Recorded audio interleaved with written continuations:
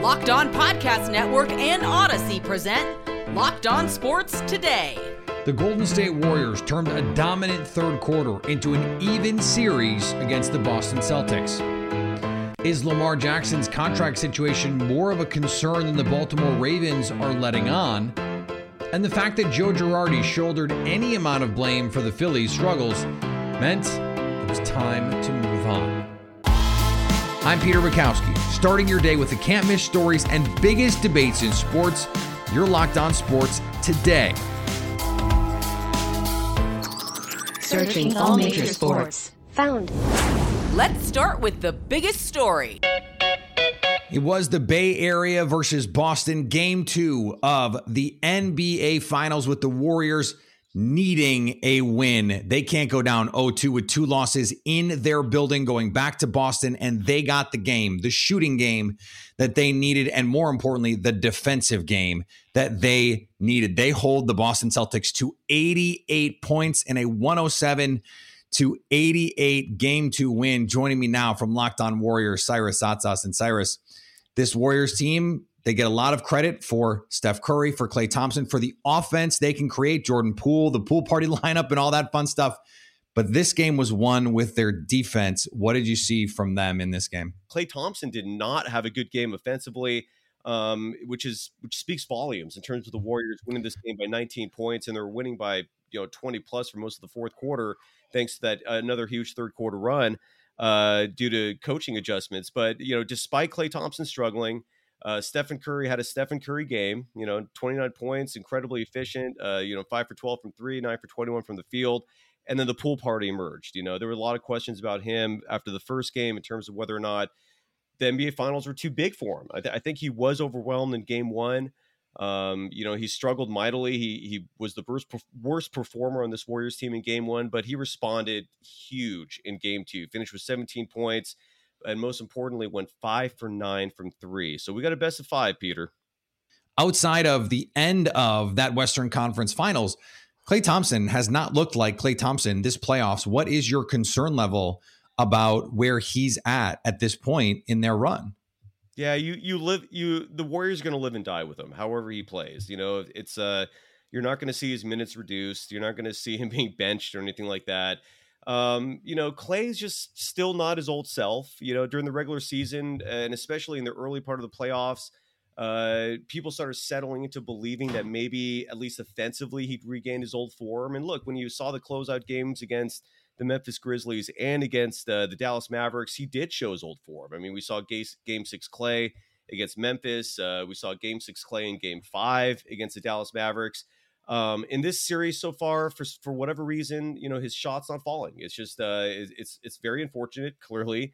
The great news is, at least tonight, he didn't look like a liability defensively. He just looked horrible in game one on both sides of the ball. And that was the part that was really hard to stomach. He put up 11 points tonight, which by standards are not great. I think by any standards are not, great for a starting player who's relied on for his offense in the NBA Finals. He only went 1 for 8 from 3, although that 1-3 was fairly big. It definitely helped with momentum. But at least defensively, he stepped up a little bit. He only got 3 rebounds, but they were big rebounds. He actually had 2 steals in this game.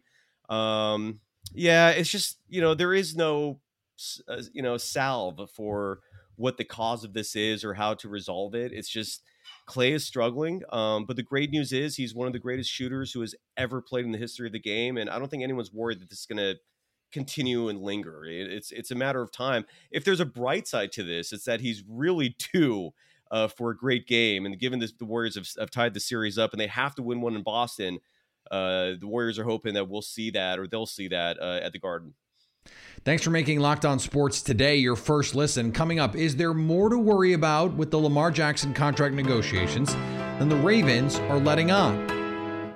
Now on to Sleeper. Sleeper is the fastest growing fantasy platform today with millions of players. And now you could win on Sleeper by playing their new over-under game. It's super simple. In any sport, choose 2 or more players that you like and pick the over or the under. For example, you can pick points in basketball, hits in baseball, then choose the amount of money you want to enter into the contest. If you pick your side correctly, you can win anywhere from 2 times to over 20 times the money you put in. You're not going to get those odds anywhere else. Download Sleeper now to play their new over-under game. And you can join our Locked On Sports Today group at sleeper.com/LockedOnToday. If you do that, Sleeper will automatically match your first deposit up to $100. Again, go to sleeper.com/LockedOnToday and you'll get a $100 match on that first deposit. Terms and conditions apply. See Sleeper's terms of use for details. I love brownies. Who doesn't, right? And the thing about brownies is you have that space where they're in the oven, you're waiting for them to come out and you want to eat them, and you're eyeing that brownie batter bowl, and you grab the spatula, you grab the spoon, you grab the beater, whatever it is, and it goes in your mouth. And it is wonderful because brownie batter is delicious. Well, Built captured that flavor in something that you are going to feel great about putting into your body with the brownie batter puff. High in protein, high in fiber, low in net carbs, and low in calories, but maintaining all of the high standards you have come to expect from Built Bar when it comes to taste. Covered in 100% chocolate with the protein-infused marshmallow. Protein-infused marshmallow. Think about that, and it's collagen protein, the stuff that your body can absorb more easily. Go to Built.com to try it and use the promo code LOCKED15 to get 15% off your order. That's promo code LOCKED15 for 15% off at Built.com. Now, here's what you need to be locked on today. Quinn Snyder has resigned as the head coach for the Utah Jazz. The move comes after team ownership and management spent several weeks attempting to convince Snyder to stay, even going so far as to offer him a contract extension. Snyder had 2 years left on his deal, including his own option on a final season.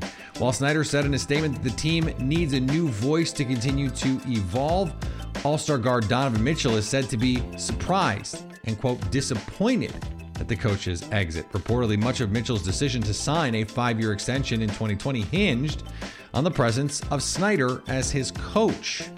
Could a rebuild and therefore blockbuster trades be coming in Salt Lake City? Check out the Locked On Jazz podcast for all of the latest drama there. The Edmonton Oilers will have to avoid a sweep without forward Evander Kane. He'll miss Game 4 of the Stanley Cup Western Conference Finals after being suspended for the hit he put on Colorado Avalanche center Nazem Kadri. Kadri left the game and did not return in Game 3 as it was reported he suffered a broken thumb. Avalanche coach Jared Bednar said Kadri will miss at least the rest of the series, which could end as early as Monday. The Tampa Bay Lightning avoided going down 3-0 to the New York Rangers by scoring the game winner with 41 seconds left in the game. Hey, what is going on, hockey fans? John Chick with Locked On New York Rangers. The Rangers just coming up short in Game 3 against Tampa Bay. Tampa Bay gets the game-winning goal with 41 seconds to go in regulation. They win 3-2, and the Rangers series lead now cut to 2-1. I'm not overly concerned about this loss. I mean, there's certain things that I think the Rangers certainly could have done better. They just in general could have had a better third period. I think that's probably the weakest of the 9 periods that they've played against Tampa Bay so far. Just couldn't really get anything going. Completely wasted the 4-minute power play that they got, when the game was still tied at 2 goals apiece. In the third period, about midway through the third period there, they take a penalty while they have the 4-minute power play. So that was obviously unfortunate. And look, they were up 2-0. You had a chance to close out this game, take a big-time stranglehold on this series. But by that same token, I think this is more a case of Tampa Bay showing what they're made out of, because nobody ever thought this was going to be easy. If you're a Ranger fan going up against Tampa Bay in the Eastern Conference Finals here, of course, a sweep would have been amazing. Would have been great to go up 3-0 here today. But hey, man, we're Ranger fans. We're not used to having anything easy. We're used to having to sweat it out, as we've had it done through this entire playoff run here. The New York Mets and LA Dodgers split an early summer preview of the potential NLCS matchup. The New York Mets lost the first 2 games of their series to the Los Angeles Dodgers, and I told myself, I'm getting off Twitter. It's the weekend. I don't want to see Mets fans panicking and overreacting and saying the whole season's over because they lost a couple of games. What happened on Saturday and Sunday? The Mets still found a way to split a series against the best team in baseball, going up against Walker Buehler and Julio Urias with David Peterson and Trevor Williams, yet they showed the grit and the determination to find a way to escape that 4-game set even. That's a great baseball team. This is Ryan Finkelstein. the host of Locked On Mets. On tomorrow's show, I'll be breaking down these two great games. I mean, the Saturday night, Pete Alonso putting together an MVP type performance. Sunday, you have the Mets just finding a way as a team to tie the game late, to take a late lead. Seth Lugo blows it in the ninth, and they just still are able to hold on in extras. They get a run in, and Adonis Medina is the hero. A lot to discuss, but just overall, a fantastic series for this Mets team, who, again, I remind you, are very, very good. Here is another story you need to know. Mandatory minicamp is just a week away for the Baltimore Ravens, and their MVP has not been at OTA, staying away from the team as the two sides negotiate a potential long-term contract. Joining me now from Locked On Ravens, Kevin Ostreicher. And Kevin, on a scale from 1 to, April 2021 Aaron Rodgers, where are these two sides in terms of the contentious nature of these negotiations? Because it doesn't seem like right now they're anywhere close. Yeah, I think the contract-wise, Lamar Jackson, I think at least, has made it pretty clear that he doesn't want to negotiate for the 2022 season. It just feels like Baltimore's ready, right? They're ready to get something done with him. They believe he's their long-term quarterback of the future. And I think Lamar Jackson wants to stay in Baltimore. Both sides have made that pretty clear that they would like to continue a partnership. But the thing with Lamar Jackson's OTA absence here, I don't think has anything to do with the contract. Maybe underlying it might have a couple things, but I honestly think this is just him exercising his right to have it be a voluntary OTA. And he's still working away from the team. We saw a video of him yesterday throwing the ball 50 yards from a knee. He's working out with his quarterback coach, and he responded to criticism saying that, he will be there eventually. Now, when is eventually, we don't know, but it's not going to be on the media's watch.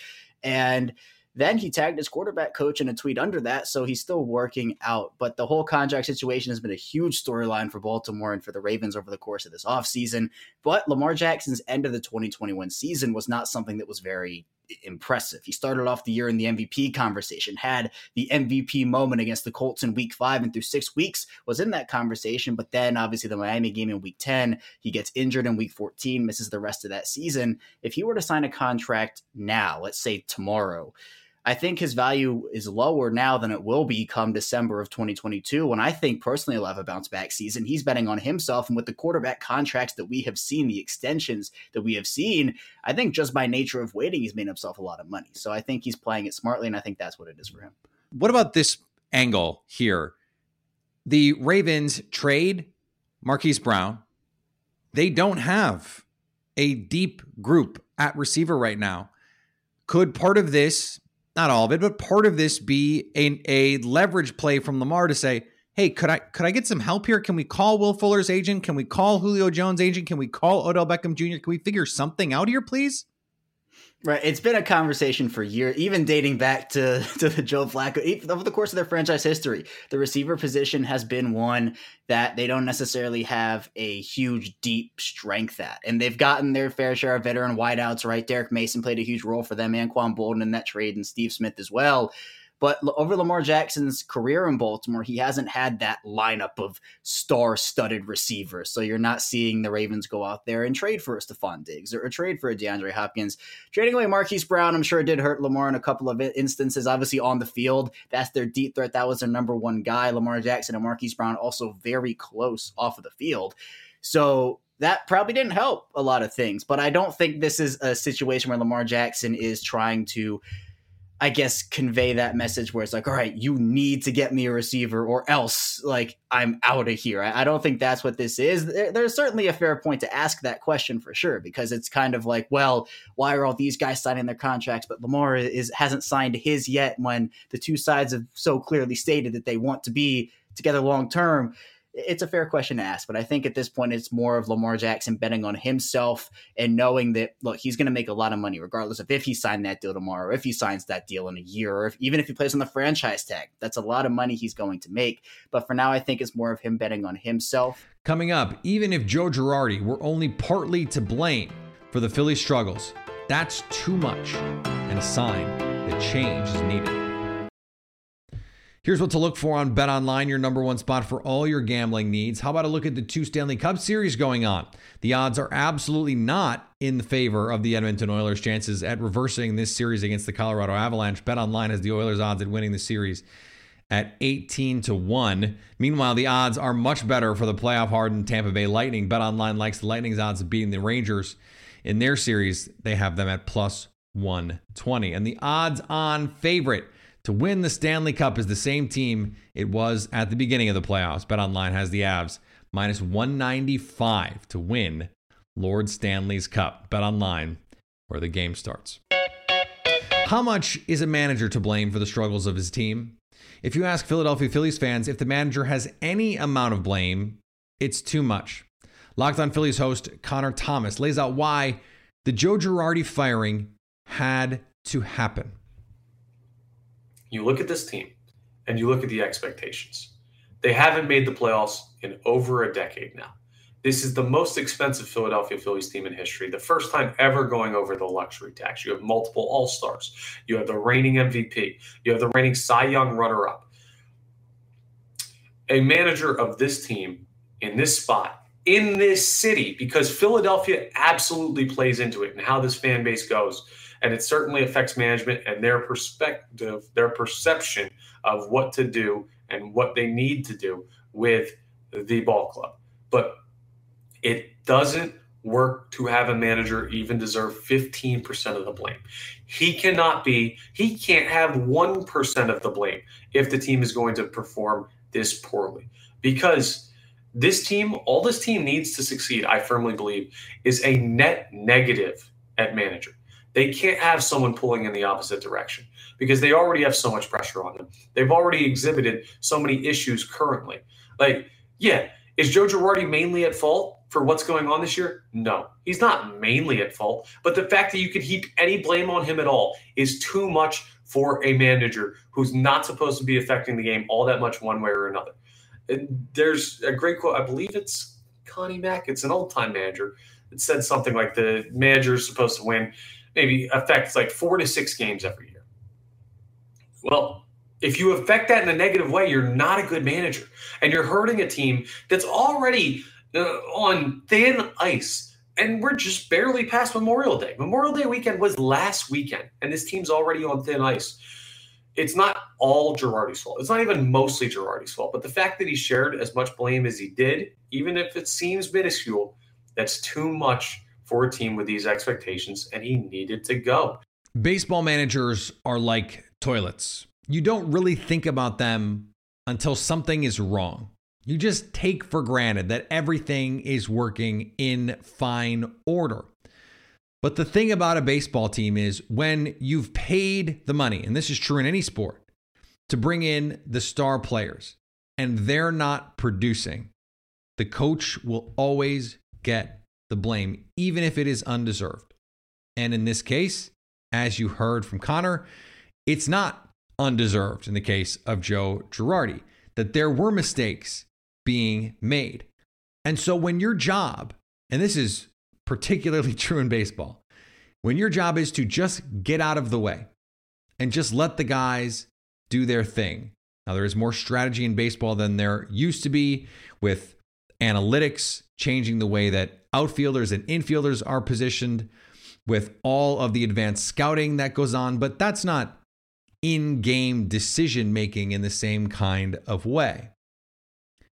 When your job is to just let the good players be good, to maximize the good players by putting them in the best position for good players to succeed, when that's not happening, it's never the player's fault. Not according to the fans. And remember, owners are fans too.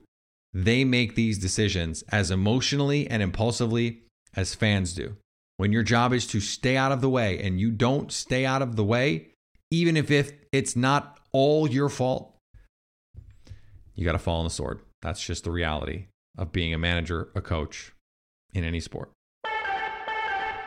And finally, Rafael Nadal added to his legacy on Sunday as he defeated Casper Ruud in straight sets to win his 14th French Open Championship and 22nd Grand Slam title, and all on basically 1 foot. Nadal powered through constant pain in his left foot throughout the tournament, and before the championship match, Nadal received an injection in his foot to numb it. The pain was so intense. He'd been undergoing injections into his foot for at least the last 2 weeks to numb the pain caused by a chronic foot issue. He'll seek additional treatments and hope it will allow him to play Wimbledon starting later this month.